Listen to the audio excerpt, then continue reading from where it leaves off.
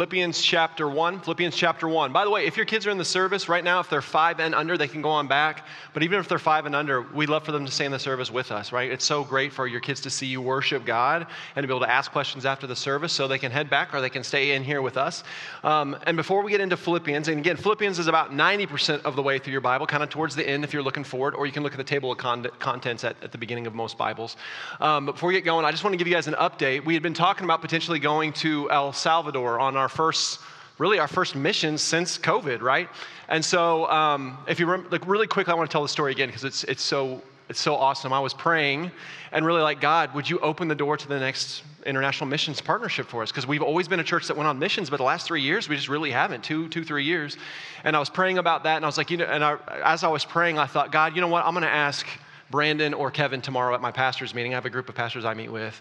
And I was like, I'll ask one of them if they've got anything going on. And I went the next day, we were having our lunch together, and one of the other pastors was talking about the mission trip. They went to Africa, and Brandon, one of the guys I was going to ask, turns to me while he's talking. He's like, hey, remind me, we're getting ready to take a vision trip to El Salvador, and we were wondering if you guys might want to come with us. Let's talk about it afterwards. And so I was like, and I looked at him, and I was looking at him like he was crazy, and he's like, what? I'm like, nothing, we'll talk after. And so the guy I was going to ask about missions, and we've known each other for 5 years now, and I've never asked him before, and he asked me, hey, do you want to come with us? And so we started talking about what maybe we'd partner with Jefferson Avenue Baptist Church to go to El Salvador to take the gospel there, and to really what our goal in the long term is to plant churches there. There's some churches there, Baptist churches, that want to plant more churches up in the places where people don't worship Jesus at all, or where like kind of old school Catholic mixed with local culture and tradition has turned into this like works-based faith that really has nothing to do with Jesus. But people who they found out are very open to the truth of who Jesus is, and they want us to partner in planting churches in those areas.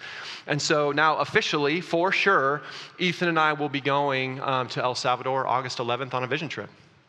And I'm just really, really excited about that. It's not for sure that this will be our long-term partnership. We go on this first trip so we can pray with the local people. We can pray before we go. We can pray when we get there. Most of the time when we do this, we end up partnering there. But there's been a couple times we haven't, right? So we're going to go. It's feeling like this is where we're going to end up, particularly because after I think I said this, after I announced this might be a potential partnership a few weeks ago, I think I had 6 people immediately come up to me and be like, hey, if we go next year, I want to go. So that was a pretty good indication that our heart as a church was behind it. And we've got some Spanish speakers in our church too, so that's really, really valuable if we go. But just be praying for that. Pray with us that trip would, God would just move and just make very clear, and He'd give us wisdom on the direction that we need to go moving forward in El Salvador. And so thank you for your prayers, church. I know a lot of you have been praying for this to happen for a while, and we're off again. And I couldn't be more excited. Oh no.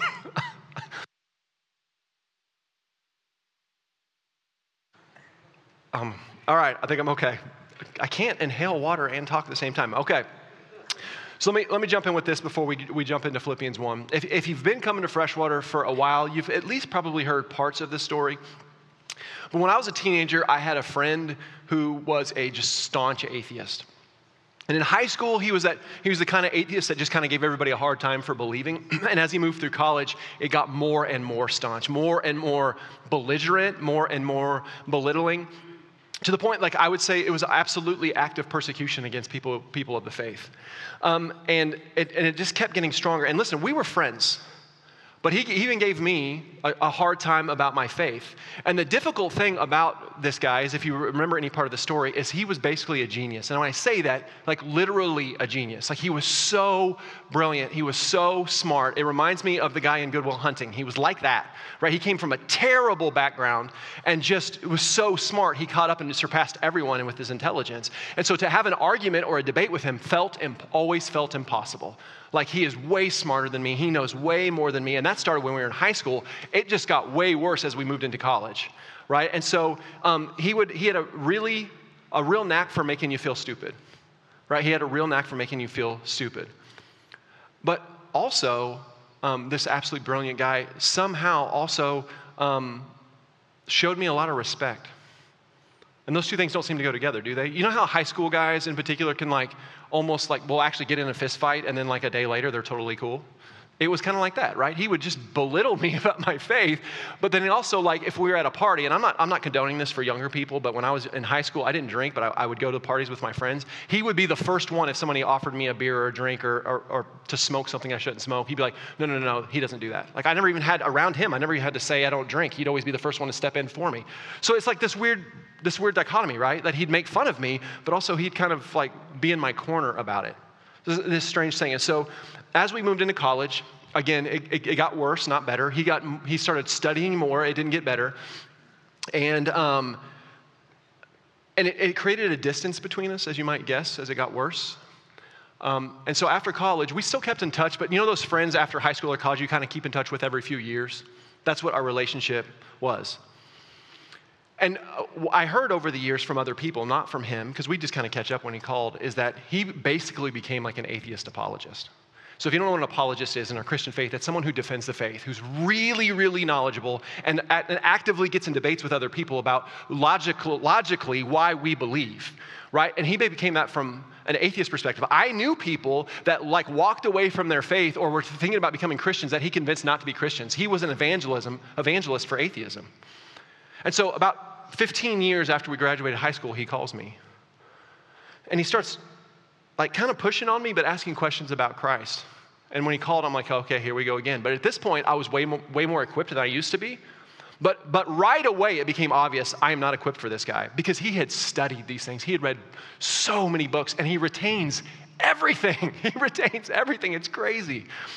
And so, but here's the thing. I felt like he could overwhelm me in the conversation at any point he wanted to, but he didn't. And he was asking me questions about my faith and why I believe this. And he would say things like, this is ridiculous. Why do you believe that? And then we talked through it. And he didn't belittle me.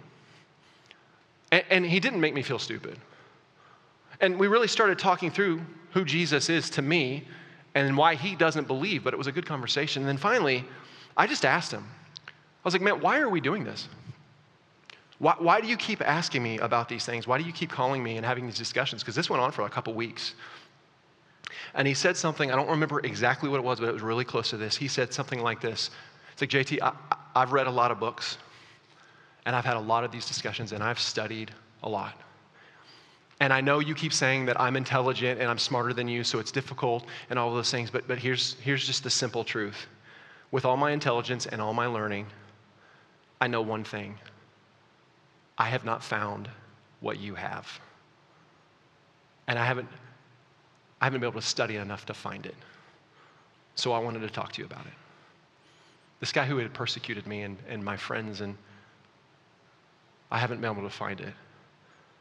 Not long after that, about a couple months after that, my buddy who has been a lifelong atheist gave his life to Jesus Christ. Because that's what God does. That's who our God is. And so today we're going to be at the end of chapter 1 in our series on the book of Philippians. If you're new to Freshwater, that's what we do. We walk through books of the Bible. Because as I say over and over, but I want you to remember this, in the long run, who cares what I have to say? My words are going to be forgotten. Most of them are going to be forgotten by Thursday. But the word of God's going to stand forever. And so we're walking through the book of Philippians, and we're coming right into the end of chapter 1. And as we finish this chapter, Paul, who through the inspiration of the Holy Spirit, wrote this letter to the church in Philippi, the city of Philippi, which is a Roman colony in the area of Greece. As we come to the end of this chapter, I think Paul's really trying to make a point to this church. And it's this: your suffering in Christ is not pointless. Your suffering in Christ is not pointless. In fact, your suffering, this is going to be a hard thing for some of us, your suffering has been ordained by God for a purpose. Just like my buddy who for years and years persecuted me, but really more so persecuted a lot of other Christians, and eventually came to know Jesus because of the few Christians that actually shared the truth and were consistent with their faith. Their suffering, my suffering, was for a reason. And today he's going to show the Christians in Philippi, their suffering is for a reason. So particularly if you haven't been with us, here's what we're going to do today. God has shown us throughout chapter 1 some really important things to understanding the end of chapter 1 today, for where Paul is going at the end of the chapter in our text. So although our passage is really chapter 1, 27 through 30, and we're really focusing on verses 29 through 30, we're going to read the whole chapter. We're going to go back in verse 1 and we're going to read through the whole thing. And as we go through the chapter today, I want you to pay attention to a couple of things specifically. One, I want you to see all the ways that Paul has suffered. I want you to pay attention to them. As I'm reading through it, stay with me. Don't get lost. We're going to be reading from the ESV version of the Bible, but if you don't have that, just stay with me as close as you can, right? I want you to see all the ways that Paul has suffered and pay close attention to those things and how God has used all of that suffering for good. And then 2, I want you to see Paul's reaction to all that suffering for Christ's sake. Because for someone who suffered in ways that most of us just couldn't even imagine, Paul can't stop talking about his joy in Jesus Christ.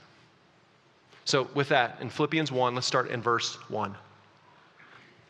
And we're going to read straight through and pay attention to those couple things: his suffering, God's purpose in the suffering, and Paul's joy.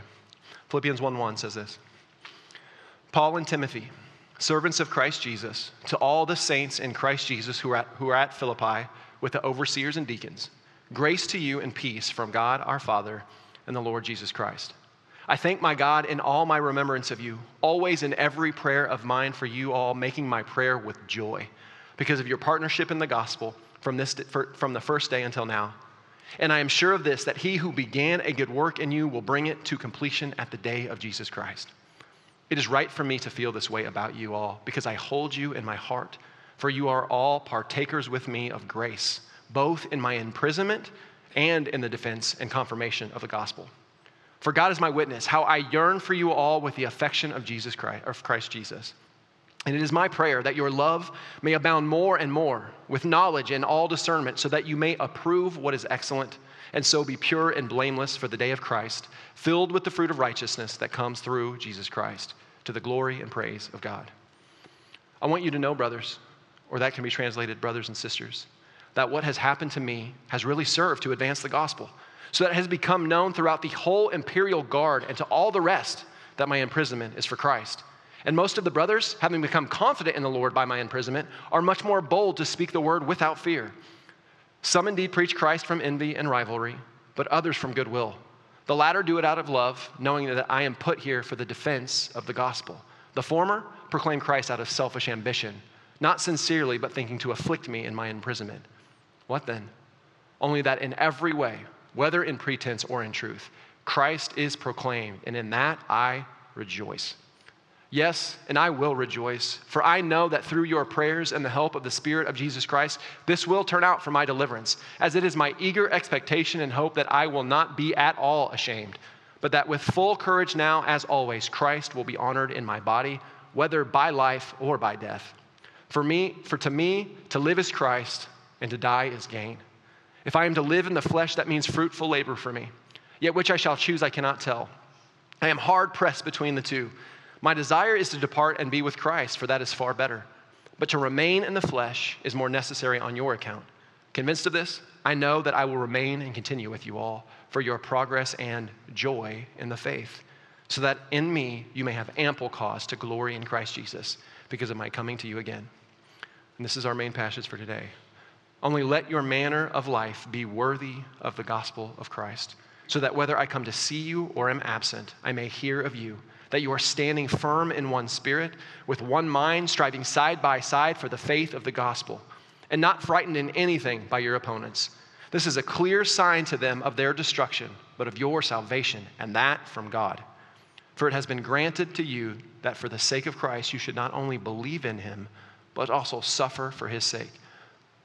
Engaged in the same conflict that you saw I had, and now hear that I still have. All right, church, so what do we see in that chapter? That although Paul is imprisoned completely unjustly, Paul is imprisoned simply for doing exactly what God asked him to do, and although through all that process he has suffered greatly, and although there are people specifically preaching the gospel to hurt him, although at any moment he could be put to death by the most powerful empire in the world, the empire of Rome, what does Paul do? He rejoices. And we talked about that word, joy. He is happy. He is rejoicing. He rejoices in his brothers and sisters in Christ. He rejoices in their faith and their partnership and their defense of the gospel. He rejoices in how God has used his suffering to advance the gospel in impossible places like the imperial guard in Rome, and we see in Philippians 4, into Caesar's own household. He rejoices in the unshakable hope he has in Christ, because Paul knows something that I wish all of us knew more deeply, that whether he lives or whether he dies, he will be delivered by Christ. Because Christ has already given him victory now and for eternity. That is done, and nothing can change that. And that's what Paul stands on. And that's enough for him. And so that's what Paul's been talking about. But in verse 27, Paul makes a turn. The chapter has been about Paul's prayers for this church and then updating the church on what he's been through and how God has used everything he's been through to advance his gospel. But in verse 27, he turns his attention to the actual church in Philippi, to his brothers and sisters in Christ there. Because you know what? Paul knows that they've been suffering for their faith too. So Paul writes these words to encourage them, to strengthen them, to give them hope in their suffering, and maybe most importantly, to leave them an example. An example that Christ left Paul. And we're going to look at that in Philippians 2, right? But the example, Paul's really just pointing to Jesus Christ. Like Christ went through these things, I am now going through similar things. And Christ in me is enough. So he wants to give them encouragement and inspiration that Jesus Christ is enough for them as they go through these difficult things. So here's what I want to do. I want to reread 27 through 30 again, so that we might begin to grasp what Paul is trying to teach the people of the Philippian church, and through them what God might be trying to teach us. So look at Philippians 1, 27 through 30 again. It says this: "Only let your manner of life be worthy of the gospel of Christ, so that whether I come and see you or am absent, I may hear of you, that you are standing firm in one spirit, with one mind, striving side by side for the faith of the gospel, and not frightened in anything by your opponents. This is a clear sign to them of their destruction, but of your salvation, and that from God. For it has been granted to you that for the sake of Christ you should not only believe in him, but also suffer for his sake. Engage in the same conflict that you saw I had, and now hear that I still have." That he had, and that now he still has. So Paul's last words in chapter 1, he tells them to live lives worthy of the gospel. Or in the end, he kind of says this too. That just means live lives worthy of Jesus Christ. Because in Scripture, really, the gospel and Jesus are interchangeable words. And as Jesus taught us so well last week, thank you, TJ, for being so faithful to the word last week. As TJ taught us last week, listen, when we say it says live lives worthy of the gospel, that doesn't mean that you live a life that is perfect. Right? God knows that we can't be perfect. It doesn't mean that we have to start working really, really hard to get all our stuff together and just be better. How many of us have grown up with a faith, at least at times, that's what we felt like our faith was? Like, listen, just be better. Why aren't you better? No, Jesus Christ came because we try really hard to be better and we don't manage to be better on our own. Jesus Christ came to set us free. No, living lives worthy of the gospel in Christ, Paul tells us what that means. Stand firm together for the sake of your faith. Stand firm together in one spirit. That means the Holy Spirit. Not by your strength, not by your will, by the Holy Spirit that's within you. You guys stand firm together. And together you learn to worship God. Because if you worship God, if you make the glory of God the centerpiece of your life, God's going to give you everything that you need, all the strength that you need. He is the one that's going to create the fruit of righteousness in you. Yes, church, we strive for holiness. Yes, we take that seriously. Yes, we walk away from our sin and we put it to death, but we do it in the strength of the Holy Spirit and the unity of the church.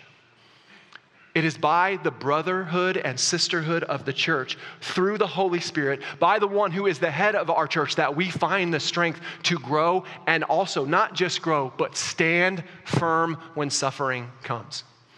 This is what it means to live a life worthy of the gospel. How many of us would think when someone says, hey, man, live a life worthy of the gospel, would not automatically think that's telling me I need to be better? Of course we need to be better. Jesus Christ wants us to be better. He wants us to be more holy. But this is how this happens. This is what this means. Stand firm together by the power of the Holy Spirit. But there's another way you could say this phrase, live lives worthy of the gospel. In the Greek, this was originally written in the Greek language, the words that are used here carry like a kind of a deeper meaning. This phrase in the Greek could also be translated, behave as citizens worthy of the gospel. That's kind of important to us on Independence Day, right? Realizing where our real citizenship is. But it would have been important to the people in Philippi. It would have carried a context for them that it doesn't carry for us. Do you know what that is? If you remember, the city of Philippi is a Roman colony. And Philippi is in the area of Greece. Now that's normal. Rome's taken over, all of this part of Europe and a huge part of Asia, and they have this huge empire. So it's normal for them to be a Roman colony under Roman rule. But this city in particular was a city where ex-military officers and ex-military people were given land, and so they moved here and drove. So diplomats followed them, politicians, aristocrats followed them in. So this is a very Roman city. I mean, the pride of Rome and Roman nationalism, Roman imperialism is alive and well in the city of Philippi. And so for a lot of people in this city, if you are not completely loyal to the emperor, who many of them worship as a god, that is seen as treason. They took their loyalty to Rome very seriously. In fact, in Acts 16, and we're going to look at this again in a minute, but in Acts 16, Paul and Silas were basically beaten and thrown in jail for not being Roman enough, for not following Roman customs. So partially, I think what Paul is reminding them of when he says live lives worthy of the gospel is to remind these people who are Philippian people, right? We think of them as Christians. They weren't Christians first. They were Philippian people of just like so many of us think of ourselves as Americans first. We're not. And he's telling them, you're not Philippians first. You're not citizens of the Roman Empire first.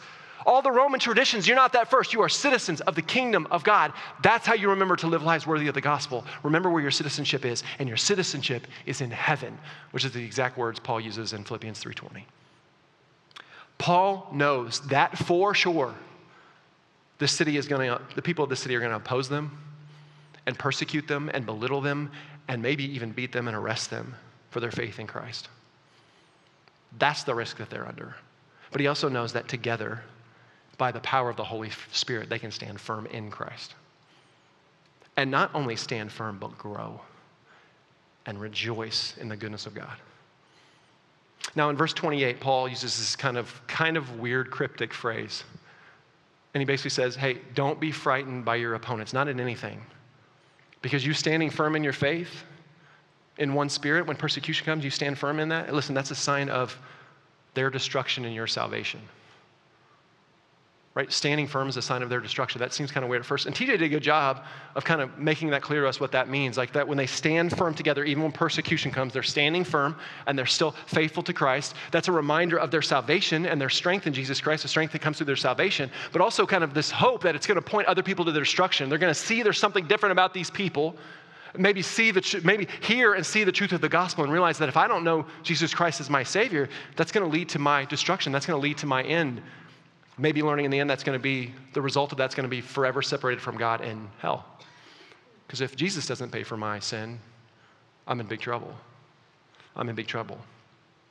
But I also think the rest of our passage today, which is our main focus in 29 through 30, helps us give us a little deeper understanding of this concept. So let's read verse 29 through 30 one more time. Because this first verse is kind of a tough verse to swallow, especially when you first read it. So Philippians 1 verse 29 says this, "For it has been granted to you that for the sake of Christ you should not only believe in him, but also suffer for his sake, engaged in the same conflict that you saw I had, and now hear that I still have." So Paul, we say Paul, it's all through the inspiration of the Holy Spirit, right? So really from God, but Paul writes, God used men to write Scripture. In verse 29, Paul says this almost mind-bending thing, especially if you take a little time to read it and think about it and not just kind of skip over it like we do so often in verses that we don't like or don't understand. He says that it's been granted to you that for the sake of Christ that you should not only believe in him, but suffer. Granted, it's been granted to you to suffer for Christ's sake. You know that phrase, it has been granted to you, in the Greek could also be translated, it has been freely given to you. It's been freely given to you, or it has been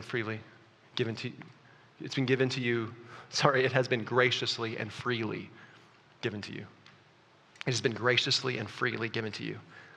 Now, I I think it's pretty clear, at least to most of us, particularly if you've been coming to Freshwater for a while, right? And if you haven't been, like, let me just make it clear for you. We are saved by grace. Period. For Ephesians 2, for you have been saved by grace, not your good works, not getting your stuff together, not finally going down the right path. You've been saved by grace. Ephesians 2, remember, always remember, it said that we are dead in our trespasses. The dead don't do anything for themselves. It was God that saw us in our dead state and breathed life into us and awakened us. So yes, you must believe in faith. Yes and amen to that. But that is simply just accepting a gift freely given to us. We didn't work for that. We didn't do that. God saved us. God granted to us freely and graciously salvation. We believed in faith, and so in that we are saved. Amen? Amen. I think most of us are on board with that. And praise God for that it's not about my good works that are going to save me and keep me righteous, but it's about Jesus Christ and his work that saved me and keeps me righteous. Praise God for that. Praise God for that. But how many of us want to put that truth on a coffee mug? We'll put what Paul said just a few verses ago on a coffee mug, won't we? To live is Christ and to die is gain. Although in context, that's a super daunting thing, but it sounds really good on a coffee mug, right? Or on a t-shirt. To live is Christ and to die is gain. Yes and amen, that's absolutely true. But how many of us want to put on a coffee mug, God has granted to you suffering? You ready to put that on a t-shirt and walk around with it? It has been granted to you to suffer. That's hard, right? But if God loves us, and listen, all we have to do is look at what Jesus Christ was willing to do and what God was willing to sacrifice. Can you imagine what the pain that God the Father went through, but what Jesus was willing to sacrifice so that we could be saved? No doubt that God loves us. So if God does love us, and he does, how could the fact that God ordained our suffering for Christ's sake be a good thing? How could ordained suffering given graciously, be a good thing? Well, church, stay with me for a second. I think we can get to that answer, right? It's going to feel like I'm going off on a tangent, but I'm not, because I want you to remember something. Do you remember why Rome created the cross? It was a symbol. They created this thing where they could shame people as much as possible as they hung them up on that cross naked, so people they'd parade people by them so they could look at them. Look what happens when you defy Rome. To shame them. And they used it to destroy them, right? To hang them up there until their death, just to absolutely destroy them, so that anyone who wanted to oppose Rome would see this shame and would see their destruction, and they would think twice. And by the way, for a very long time, that was a very effective tool in the hands of the Roman Empire. Now, on the flip side of that, I want you to think about who our God is and why Jesus came. Jesus came so that he might take away our shame. Jesus came so that the destruction that was waiting for us in eternity might be averted by him bearing all of our shame, all of our guilt on that cross, so that at eternity we would not be destroyed, but we would be saved. I want you to think about what God did. He took the greatest symbol of that time, maybe of all time, of shame and destruction, and he turned it into the greatest symbol for us throughout all of time of how God takes away our shame, how he saves us from our destruction, how he gives us victory now and forevermore. Because that's what God does. Jesus saved us through suffering, through the greatest suffering imaginable, because sometimes that's how God works. Through suffering, God does amazing things. Through suffering, God rescues us. He saves us, and that's what he did with the cross. The greatest symbol of shame and destruction turned into victory and redemption for God's people. How amazing is that? Do you think that's a coincidence? Cross still means to us so much even today. Church, in the same way, the Philippian church will have people oppose them for their faith as they opposed Jesus Christ. Jews will lie to them, Romans will hate them, and at times they will have more than just a threat of people wanting to do violence for them. They're going to have a very real threat at times that they are going to be put to death for their faith. But I think what Paul's trying to communicate, if God could take the most terrifying symbol of shame and destruction that had ever existed in their time and turn it into a symbol of love and hope and redemption and salvation and victory, then what do they really have to fear? What can really be done to them that they can't stand on Christ and say, Christ is enough? One way or another, in life or in death, I am delivered, and I'm going to stand on that hope no matter what Rome says, no matter what my neighbor says, no matter what they threaten me with. Listen, church, that's easy to say. It's a whole other thing if you're in the midst of that and have to try to live on that. But this is what Paul is trying to do, telling them to stand firm. Stand not in yourself, stand firm in the power of the Holy Spirit. Stand firm together, holding each other up, building each other up, being strong together, and reminding them that their hope is not in this world or in their citizenship in the most powerful empire in the world, but in the one who turns our suffering and destruction into victory, whether that's in this life or the next.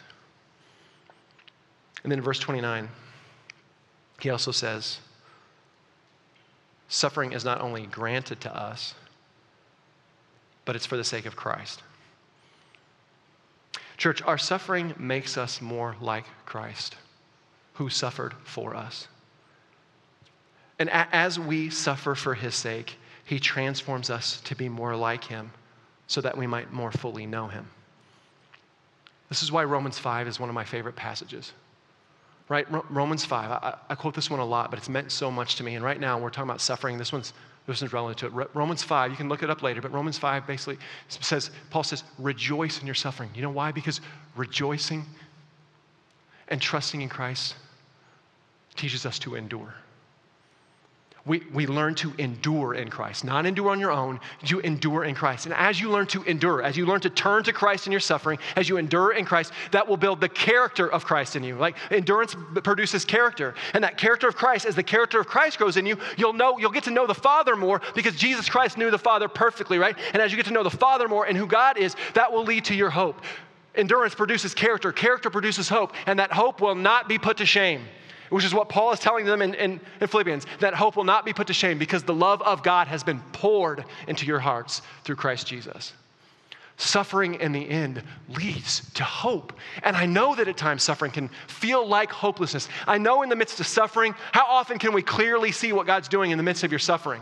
That's why we stand firm together, because we almost can never see what God's doing in the midst of our suffering. It feels like, why would this be happening? How could this be happening? Listen, I said this to someone the other day. Suffering makes us so selfish, doesn't it? Hear me, I'm not even giving you a hard time about this. Like, this is not condemnation. When you're suffering, it's hard not to think about yourself and what you're going through all the time. You need your brothers and sisters in Christ around you to stop focusing on you, to turn your eyes to Jesus Christ, and even how you can think of and love and serve other people, because there's nothing worse than being so focused on yourself. That's what suffering, and by the way, it's also what sin does. Sin and suffering make you focused on you. And so Romans 5 is really talking about suffering in general. Philippians 1 is, it's relevant to suffering in general, but this is really talking about suffering for the sake of Christ's name.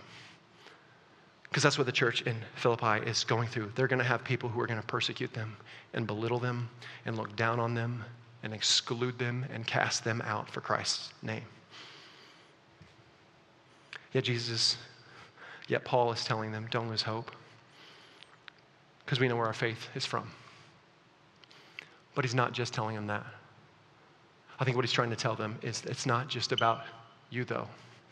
Yes, you'll be transformed to be more like Jesus, who suffered for you. And as you suffer, you'll learn more about what it is to be him.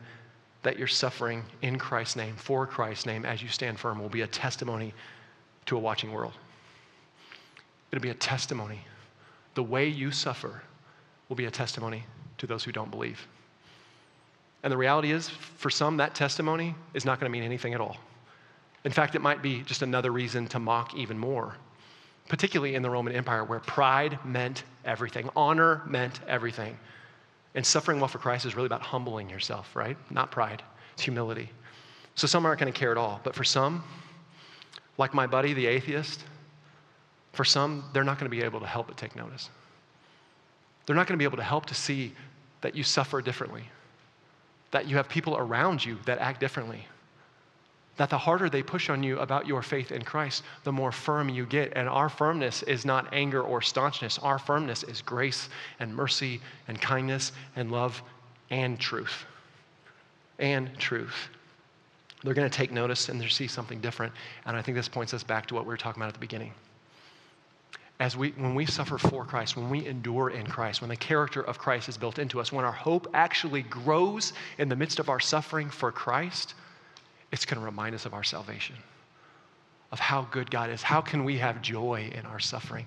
Because of Jesus. And it reminds us how good our God is, that his joy is in us no matter what. But at times that'll also be to a sign to other people who just can't understand it. That they can't reconcile in their mind how this community and how this person is living like this. And so it'll be a sign of their destruction. They're going to see and hear about Jesus and not be able to understand it. And you're going to share the gospel with them. And they're going to hear that, listen, if you don't believe, you're going to be destroyed. You're going to end up in hell. But listen, if you believe, Jesus will wipe it all away. It's a sign of their destruction and of our salvation. What a beautiful thing that God has done for us, that even in our suffering, God is at work to do more amazing things than we can even think or believe. And then lastly, really quickly, in verse 29, Paul talks about this conflict. Conflict that I see that you have, that I had, that I still have. So what's this conflict and this opposition that he's talking about? Well, one is the Romans, like we've just been talking about, right? In Acts 16, what actually happened is Paul cast out a demon out of a slave girl who apparently could see the future, right? She had divination. And her owners would use her to make money. And so Paul cast the demon out of this slave girl. And the owners freak out. So they take Paul and Silas before the magistrates, before the leaders in the city. And here's what they said. Let me see if I can find it, right? I've just been going off. Here's what they said. These men are Jews, and they advocate customs that are not Roman. These are Romans saying, you're not Roman. And they've been doing things that aren't Roman. And they beat them, and they threw them in jail. This is the kind of opposition that the Philippian church is under. But to be honest, I don't think it's the main opposition. All throughout the New Testament and in the Philippian church too, I think the main opposition is the Jewish people. Two sects of Jewish people in particular. Like there was a lot of different sects, but two main groups. One are Jews just like the Jew that Paul was. I mean, Paul's still a Jew, right? But do you remember who Paul was before Jesus Christ saved him? He persecuted the church. He approved of the killing of Christians. This is who Paul was. This is who God saved. You think you're not good enough for Jesus Christ? Paul was literally approving of the killing of Christians and dragging families out of their homes and arresting them as a family. This is who God saved and used to take the gospel throughout the unknown world at the time, throughout the Gentile world. So there's Jews like that are persecuting and trying to kill Christians. And this is what Paul is talking about. The opposition that I had and still have, it's still the Jews. It's the Jews. The Jews are really responsible for Paul being arrested and now the Rome trying to kill him. Just like with Jesus. Remember with Jesus? Pontius Pilate didn't really want to kill Jesus, but the Jews were crying for it. This is the same thing that happened with Paul. So that's one group, like people literally trying to kill them and stop them from spreading their faith. And then you have another sect. It's the Jewish Christians. Now there's a lot of great Jewish Christians like Paul, right? Paul's a Jew, but he's also a Christian now, right?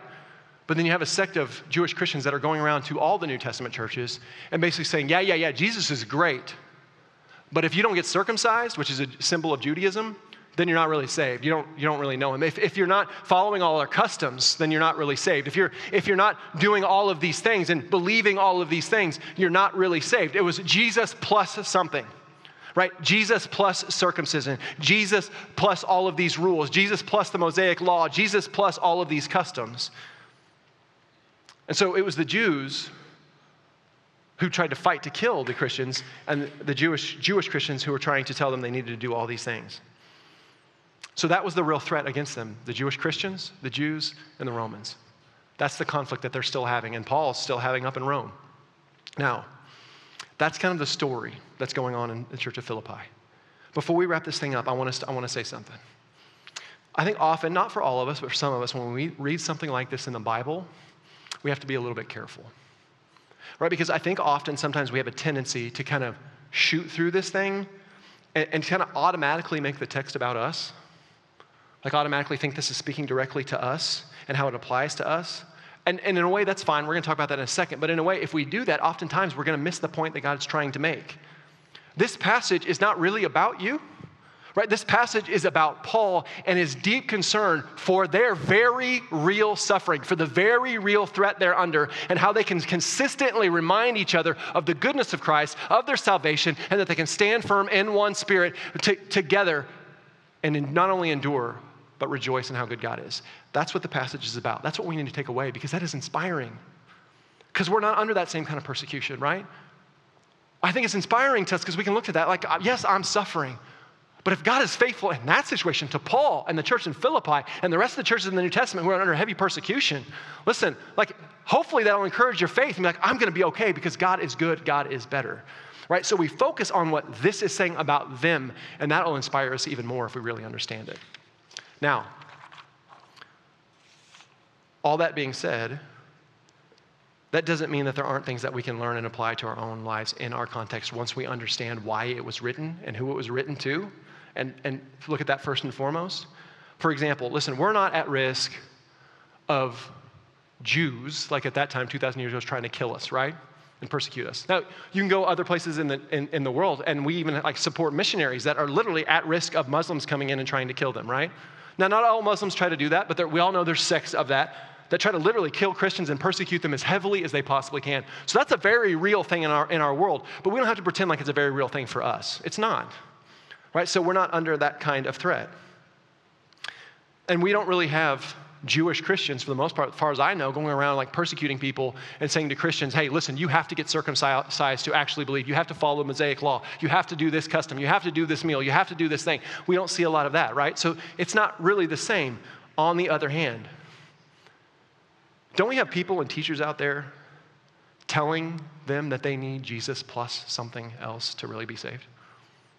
Jesus plus. Anytime you hear Jesus plus, get really, really wary of this teacher. We have teachers out there telling us, listen, you need Jesus, yes, but you need Jesus plus good works. That you need Jesus plus this spiritual experience. You might be saved, but you really need this spiritual experience to really be saved, to really be a Christian. We need Jesus plus this special. You need Jesus plus this special knowledge. If you had this special knowledge, then you'd really know Christ, and you'd really be a Christian. Right now we have, listen, mega churches. Listen, not all mega churches are bad, right? But there are mega churches out there filled with people being taught that suffering in this life is not really the will of God. That suffering in this life is against the will of God. That if we simply believed enough, and if we had enough faith, if we mustered up enough faith, that we would be healed and our suffering would go away. Now, not only is that just blatantly unbiblical, did you just read the passage that we were in, that it's been graciously given to us, it's been granted to us to suffer? So not only unbiblical, but it's causing so much suffering. Listen, sometimes I don't think we think of that as persecution. It absolutely is. This is what the Roman church is going through. This is the kind of persecution they're dealing with.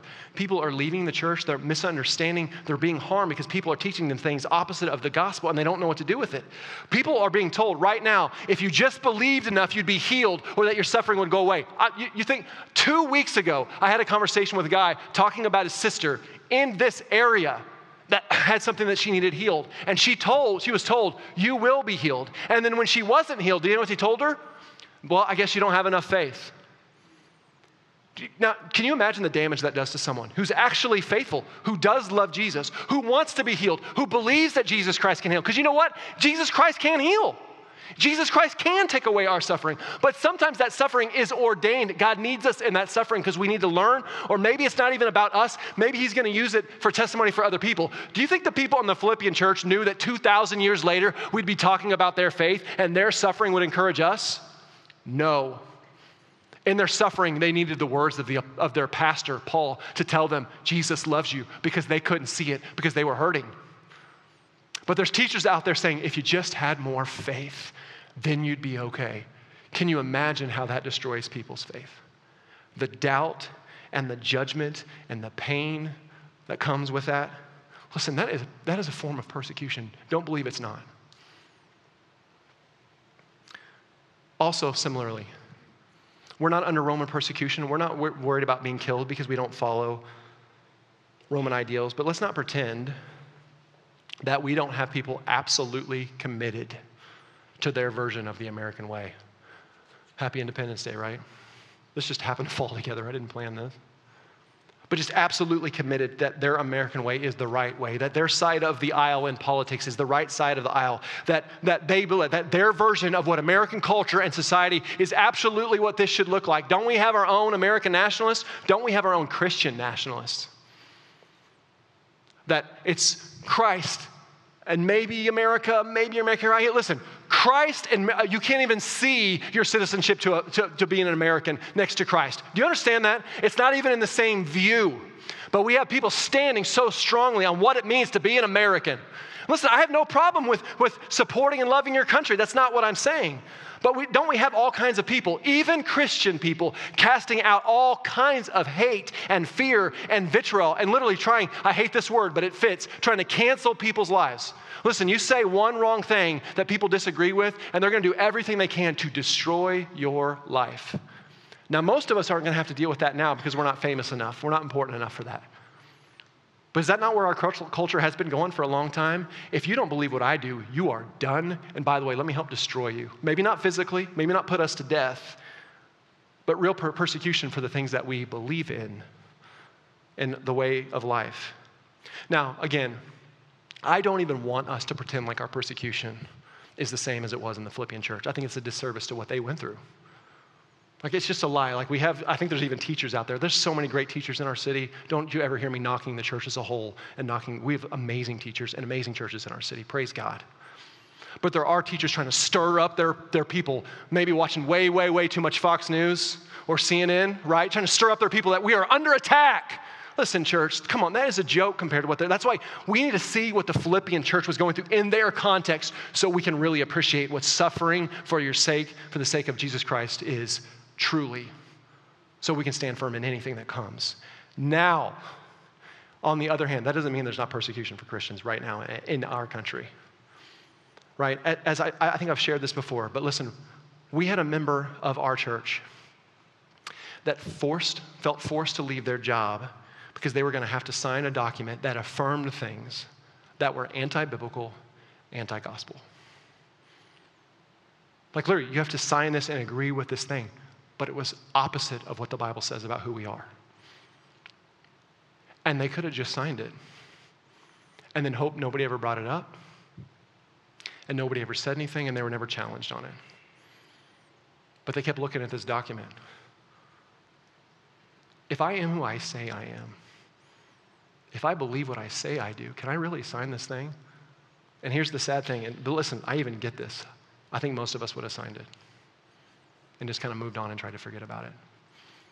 But this person on this day couldn't.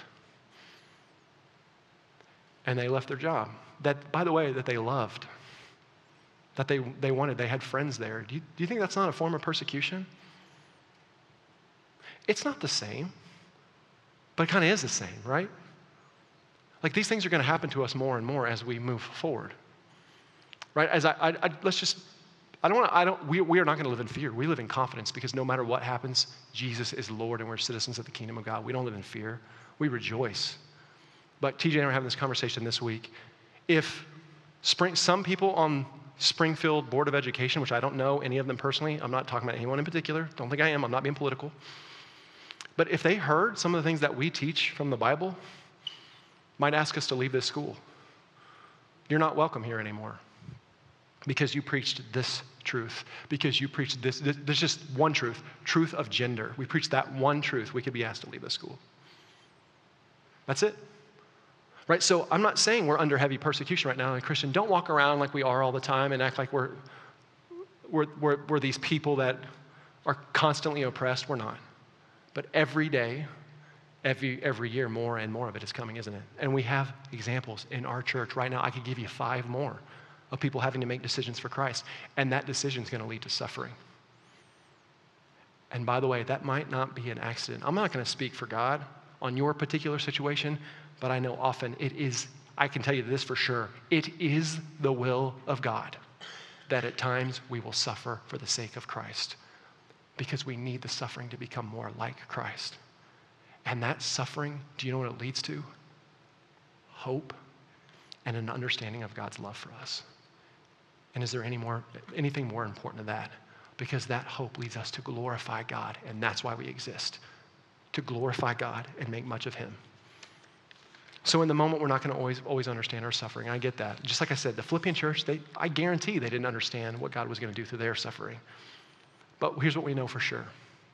Christ has a purpose in our suffering, and we might not always see it. We might not always understand it. We definitely might not always be able to explain it, but God is always at work when we suffer for his sake, and we make the hard decision for the glory of his name, always, because he's promising it.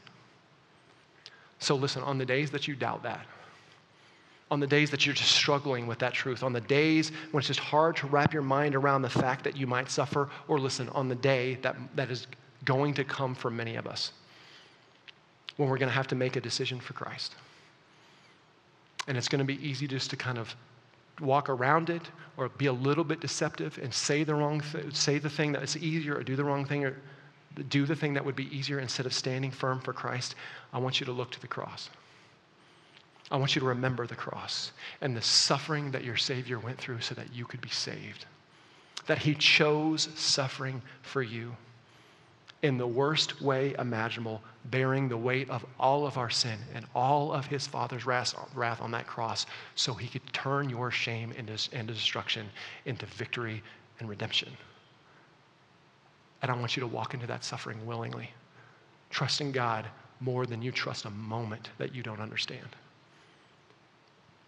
Trusting who he is more than how you trust, more than trusting how you feel in a moment. Because God loves you, he has granted it to you in his grace, not only for salvation, but suffering, so that you might be more like Christ, that you might grow in your joy and hope in Christ, and so that your life might be a testimony to other people who might be watching, like my buddy. Church, this is the hope that we stand on. So here's what I'm going to finish with today. Rejoice in the Lord always. Again, I'll say rejoice, for even in the suffering, God is with you, he is for you, and he is working all things out for his good, for your good and his glory. Let's pray.